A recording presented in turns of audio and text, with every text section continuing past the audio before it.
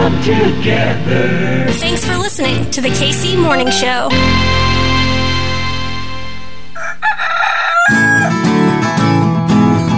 Everything's running smoothly. Yo, yo, yo! Yo! What is going on? My name's Hartzell, and this right here, it's your KC Morning Show, baby, with the assist from the Husky. There she is. All right, well, come here. You're going to do the show with me, I guess. What is going on, Kansas City? A happy Tuesday to the KC Morning Hoes. You know what we do on Tuesdays. Tuesdays, we take back America, myself and Professor Harvey Kaye, Professor Emeritus over at the University of Wisconsin, Green Bay. Part 4 of our FDR Month. I'm going to get right to it because this is one of my favorite episodes that we have done. 2 of my absolute favorite speeches of all time, and perhaps the most radical, the most radical paragraph in U.S. presidential history. Oh yeah, that's coming up next. What a tease. What a tease. My name's Hartzell. We take back America because it's a good day to be a Kansas Citian. Always. We'll see ya in the morning. Bye.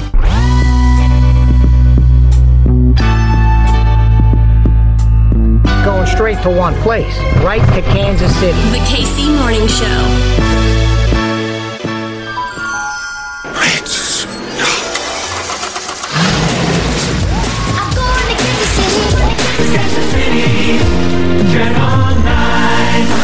On January 11th, 1970, victory belonged to Hank Stram and his Kansas City Chiefs.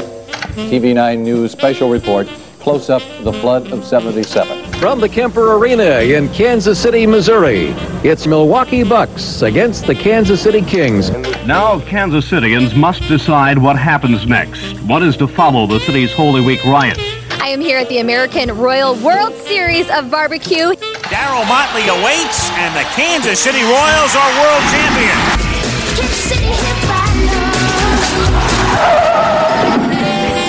Professor Harvey Kaye, my brother. Professor Kaye, I just want to say this. You know, we're pre-recording this thing a little bit early this week, and we'll let Professor Kaye explain why. But you know what? We have spent so much time together, my comrade, in this last week, and I think, dare I say, we are so much better for it. What do you think? Oh, absolutely. Absolutely. I'm actually younger at the end of the week than I was at the beginning of the week. You know that?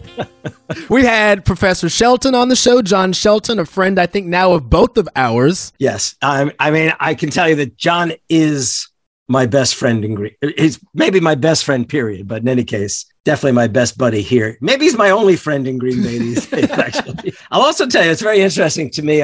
John wouldn't be surprised to hear me say this. He came to Green Bay, as I think I mentioned. He's a solid St. Louis Cardinals fan. He's a big baseball fan. But I know that in his, is it 10 years he's here now? Or 8 years, whatever. He has become a decided Green Bay Packers fan. When we were recording on the Zoom yesterday, he had his Green Bay Packers wool cap over and a jacket. He was actually dressed as if he was outdoors. It looked like he had his uniform on. He had his Packers gear all ready to go. And I thought, wow, did they turn the heat off at the university to save money? What's going on? And speaking of cold, you know, this is the real playoffs beginning this weekend. And you guys play, who do you? We got Buffalo, Harvey. Yep. Buffalo. Yeah, that should be a good game. What's it like in Green Bay right now, Harvey? I'm told it's 8, but I can tell you when I woke up at 5 or 6, it was -10. So, Harvey, do you want to explain to these folks why we're doing this one a little bit early? Yeah. Okay. So I am called for jury duty next week. I mean, I might actually have to serve on a jury. I'm not sure I'm that eager to. I'm not eager to be in any enclosed space with other people, given the Omicron wave that we're experiencing. But you know,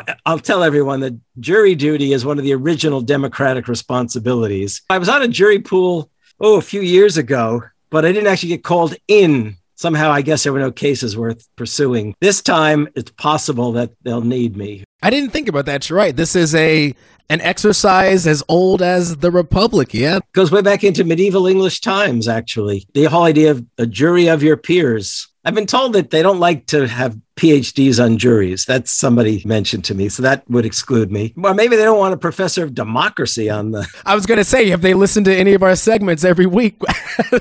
Take Back America. Well, anyhow, so here we are actually recording on Friday for the sake of Tuesday's show. And this is a special show. We're going to do something a little different because we originally set out thinking we do 3 or 4 FDR episodes. I think this is our fourth? Part 4. Yes, part 4. And we're only going to do 2 speeches. We're only going to do 2 speeches from 1936. And the reason is that one is the State of the Union address of January 36, and the other one is FDR's acceptance speech of the renomination for the presidency of the United States. So on the crescendo scale of FDR's social democratic track, where are we now on the timeline, you think? So keep in mind, we've covered his young politics. We've covered his campaign. We've covered his early years as president. This is that moment where, because of certain forces that have come into play all the more fiercely, FDR moves to the left that much more. And what I mean by that is this. For a start, he is seriously concerned,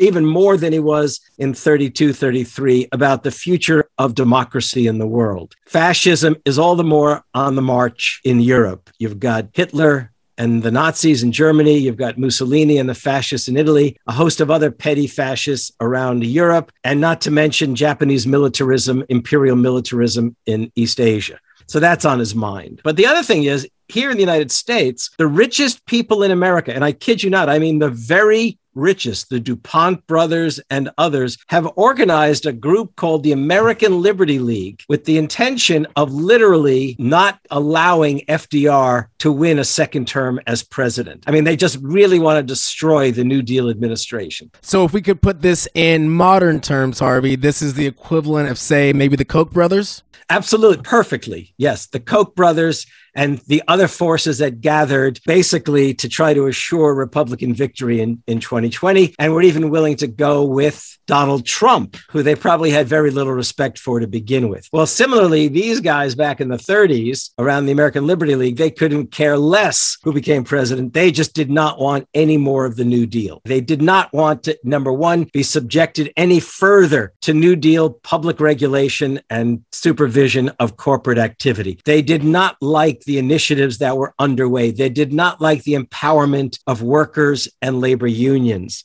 They were out to get FDR. The other thing is, the labor movement was solidly behind FDR, but there were forces, popular forces outside of the labor movement that were really trying to push FDR on a host of issues. And those other forces can either be viewed as leftish or rightish. It's unclear. They didn't describe themselves one way or the other. But these were forces that were, if you like, generated by Father Coughlin, the radio priest, who was like the Rush Limbaugh of his day, a doctor named Francis Townsend. I think his name was Francis Townsend, but his idea was to push for some kind of social security program. There was another kind of set of payments. And last but not least, and the most dangerous figure as far as FDR was concerned was Huey Long, the dictator, so to speak, of Louisiana. And Huey Long had this idea that he was going to sell his political future as, every man a king, share the wealth. But he was a dictator, definitely a dictator, which, is not terribly unusual in the southern states in those years. It was decidedly ambitious. Now, the American Liberty League was eager to displace FDR from the presidency. They spent millions promoting their arguments that he was somehow un-American on radio and film strips, you name it, in newspaper outlets, etc. But they were never able to generate any kind of grassroots support. Their ambitions shifted a bit. If they couldn't necessarily get a Republican elected, which was a concern of theirs, here's what they imagined. If they could help encourage a third party among these non-labor populists, so to speak, they would pull votes from FDR in 1936 that would then enable the Republicans to win. That would be the vehicle to enable them to win. And I'll go so far as to say that there was a gathering in the South called the Grassroots Convention. And I'm going to censor myself a little bit as I tell this story. And at the Grassroots Convention, which was clearly a white folks only event, this is white supremacist, Jim Crow segregated South, on all the seats at the convention, as it was called, was a cartoon. And this cartoon depicted Eleanor Roosevelt and Franklin Roosevelt standing in front of the White House. And one of them says to the other, "You kiss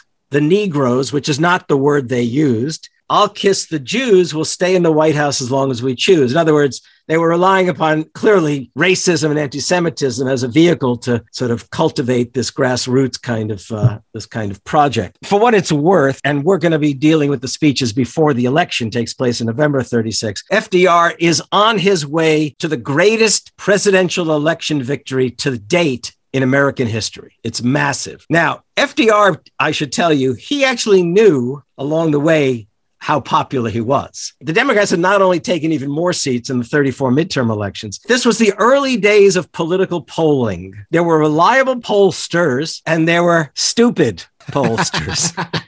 Let me give you an example of what I mean. The reliable pollsters knew that a lot of Americans did not have phones, and those that did had party lines. Then there was the poll that everyone was citing. I think it was from a magazine called the Literary Review, the Saturday Review, something like this, a popular magazine. And they relied on phone polling, and it completely missed the boat. The working class did not have the phone lines that middle and upper middle and the rich had. Or even the time out of their day to respond to any of that stuff. Right. And by the way, when I was a boy, early 50s, little boy in New Jersey, we originally, I think, had in our house a party line, which meant that if you picked up the phone at various times, you could actually hear neighbors. We're going to do here today is we're going to look at two of FDR's speeches that really reveal his concern for democracy and also his determination not to allow the American Liberty League to destroy the New Deal and his administration.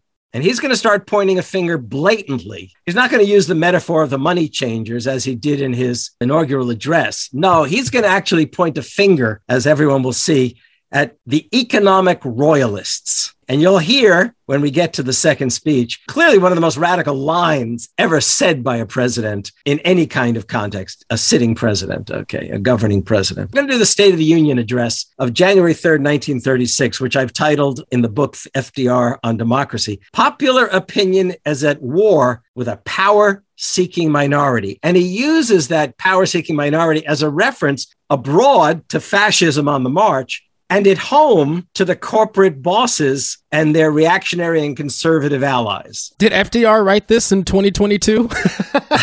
Well, let's put it this way. When I was working on my book, The Fight for the Four Freedoms, What Made FDR and the Greatest Generation Truly Great, kept seeing parallel. I mean, it was like I was living past and present at the same time. And I was writing that in the early 2000s, which was, of course, the Bush administration. Now, when I read this kind of stuff with you, Hartzell, and when I just sit down and read some of these speeches, I think to myself all the more, my God, we could use an FDR. That's, what can I say? Let's deal with this set of lines that you and I discussed beforehand. And we'll start with you, where he's immediately talking about the imperative of fighting for democracy. Go ahead. Within democratic nations, the chief concern of the people is to prevent the continuance or the rise of autocratic institutions that beget slavery at home and aggression abroad. Within our borders, as in the world at large, popular opinion is at war with a power-seeking minority. Hey, read that next paragraph too, and then we'll pick it up after that. That is no new thing. It was fought out in the Constitutional Convention of 1787. From time to time since then, the battle has been continued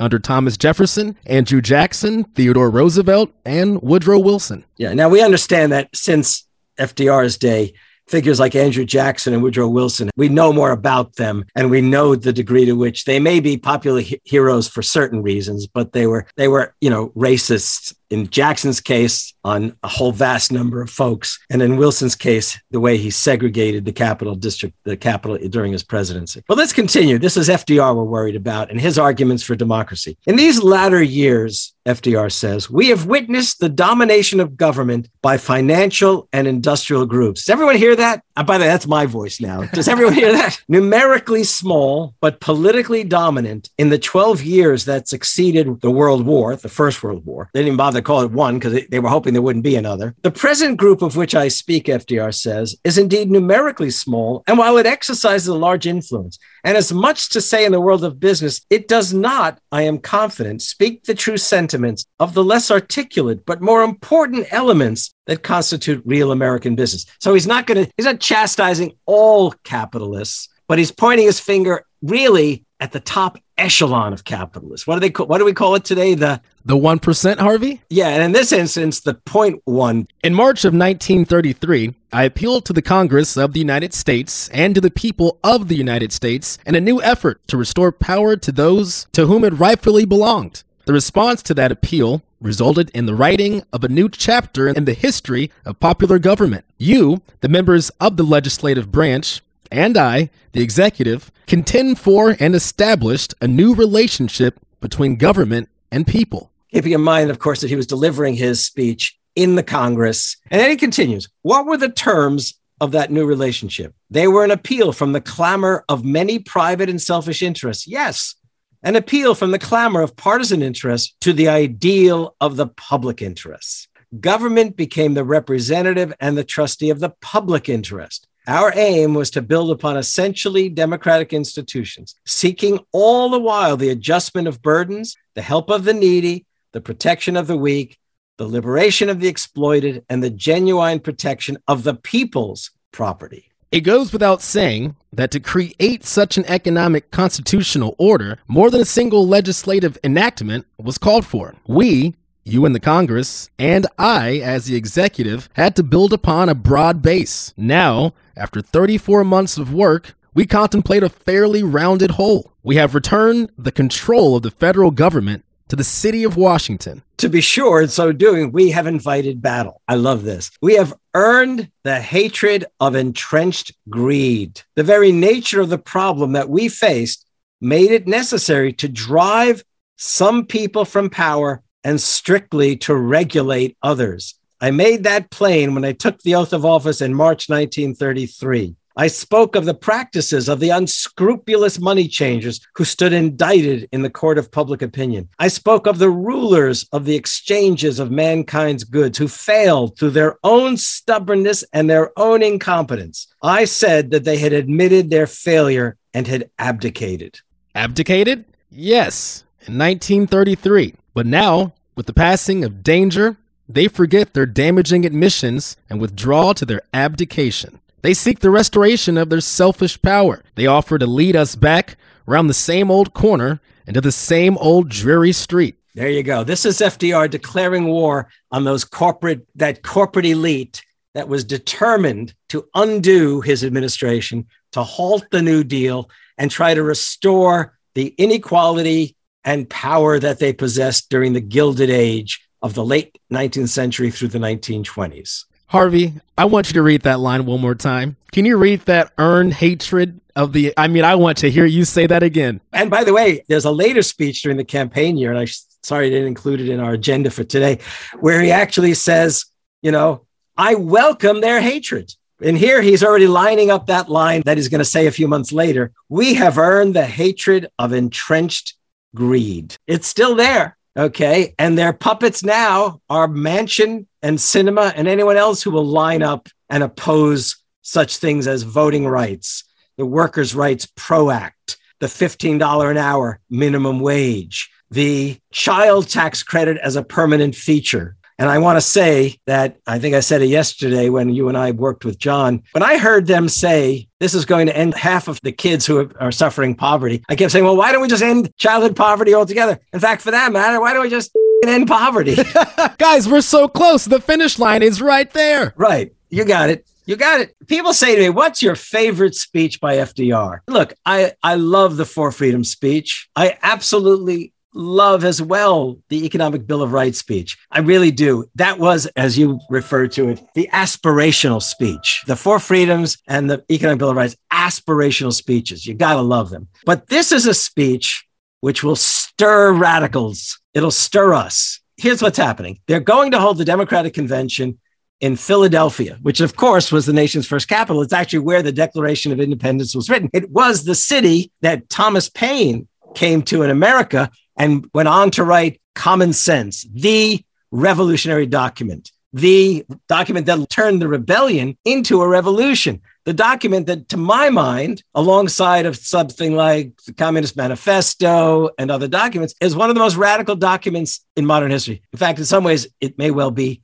the most radical document. So they're going to go to Philadelphia. And FDR gets the idea, since it's going to be June 27th, 1936, when he's going to deliver the speech. The convention will have gone on for a couple of days. It's only a week beyond that to July 4th. We're going to be in Philadelphia, he thinks. It's going to be the July 4th moment upcoming. We should frame the convention, and I will frame my speech around the idea of the American Revolution. And you will hear from Hartzell and me what he ends up doing. By the way, the Democratic platform was framed in terms of the Declaration of Independence that year. So he's got the revolution in mind. So in this speech, he begins by recalling, as he likes to, where they've come from and what they've gotten to in those few years since the first inaugural address. This is, of course, an acceptance speech, not the inaugural address. America will not forget these recent years.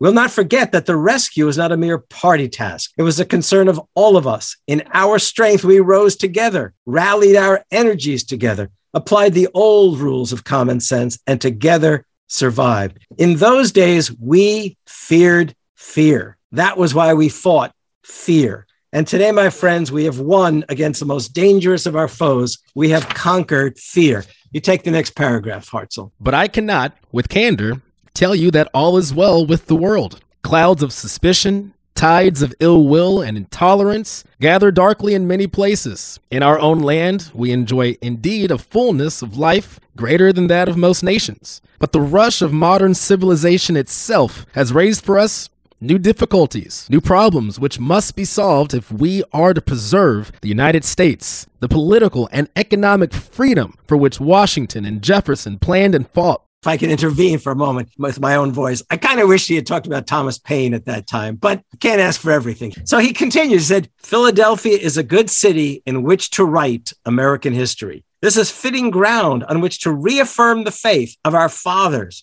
to pledge ourselves to restore to the people a wider freedom, to give to 1936, as the founders gave to 1776, an American way of life. And let's jump the next paragraph and go further into that paragraph for you. And so it was to win freedom from the tyranny of political autocracy that the American Revolution was fought. That victory gave the business of governing into the hands of the average man, who won the right with his neighbors to make and order his own destiny through his own government. Political tyranny was wiped out of Philadelphia on July 4th, 1776. He talks in that paragraph that we'll skip about what has happened since 1776. Modern civilization emerges, but with modern civilization came, as he talked about in the Commonwealth Club speech back in October 32, these titans of industry, this corporate elite who threaten democratic life in America. For too many of us, the political equality we once had won was meaningless in the face of economic inequality. A small group had concentrated into their own hands an almost complete control over other people's property, other people's money, other people's labor, other people's lives. For too many of us, life was no longer free, liberty no longer real, men could no longer follow the pursuit of happiness. Against economic tyranny such as this, the American citizen could appeal only to the organized power of government. The collapse of 1929 showed up the despotism for what it was. The election of 1932 was the people's mandate to end it. Under that mandate, it is being ended. The royalists of the economic order have conceded that political freedom was the business of the government, but they have maintained that economic slavery was nobody's business. They granted that the government could protect the citizen and his right to vote, but they denied that the government could do anything to protect the citizen and his right to work and his right to live. Today, we stand committed to the proposition that freedom is no half and half affair. If the average citizen is guaranteed equal opportunity in the polling place, he must have equal opportunity in the marketplace. Yeah. Now, this is the set of lines that if you don't feel the power of these words, you're not a man or woman of the left. That's all I can say. These economic royalists complain that we seek to overthrow the institutions of America. What they really complain of is that we seek to take away their power. Our allegiance to American institutions requires the overthrow of this kind of power. In vain, they seek to hide behind the flag and the Constitution.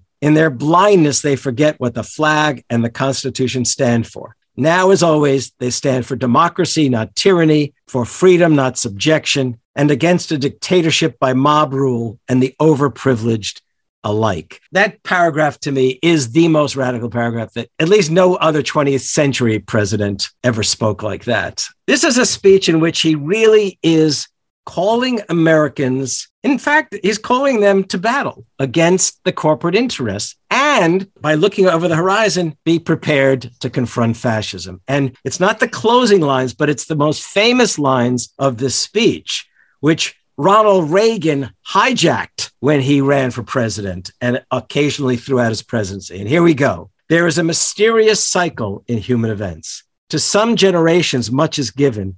Of other generations, much is expected. This generation of Americans has a rendezvous with destiny. You know, that's the kind of rhetoric that we should have been hearing from Joe Biden. He really needs to challenge us and challenge Americans not to defer, not to accept the likes of Manchin and Sinema, and decidedly not to allow the Republican Party to continue to subvert and destroy American democratic life. I hear FDR when he talks about our rendezvous with destiny. It's not only a call to arms, but it's framed in the historical sense that this is important. And not only is it important, but we're going to do it. You bet. You bet. And, I can tell you that it was 1980 when Ronald Reagan accepted the presidential nomination from the Republican Party. He quoted three figures from American history. He quoted Thomas Paine, "We have it in our power to begin the world over again." He quoted Abraham Lincoln,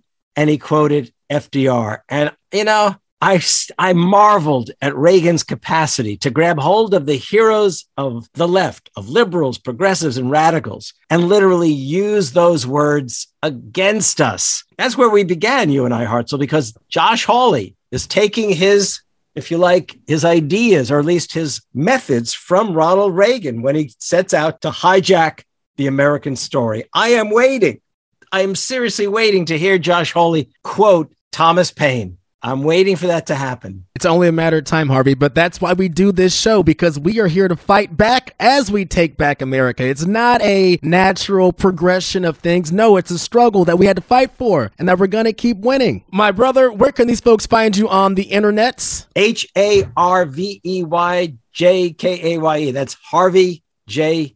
K on Twitter. Let's share this episode. This is our progressive pump up. This is our halftime speech. When people hear this, they should tweet it, post it on Facebook if they're there. I don't know the other social media, how you do it, but get it out there. We will heavily retweet. Love you, brother. Go be great. Okay, see you soon, Hartzell. Have a great weekend. Chief, mate, what do you want to do tonight? The same thing we do every night, Pinky. Try to take over the world. The Pinky and the Brain. Yes, Pinky and the Brain. One is a genius, the other's insane. They're laboratory mice, their genes have been spiced. They're Pinky and the Brain.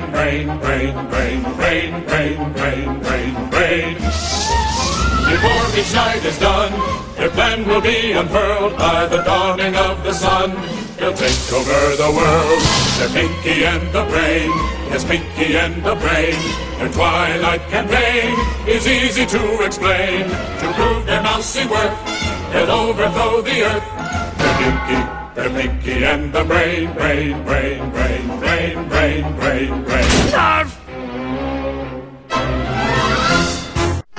You're listening to the KC Morning Show.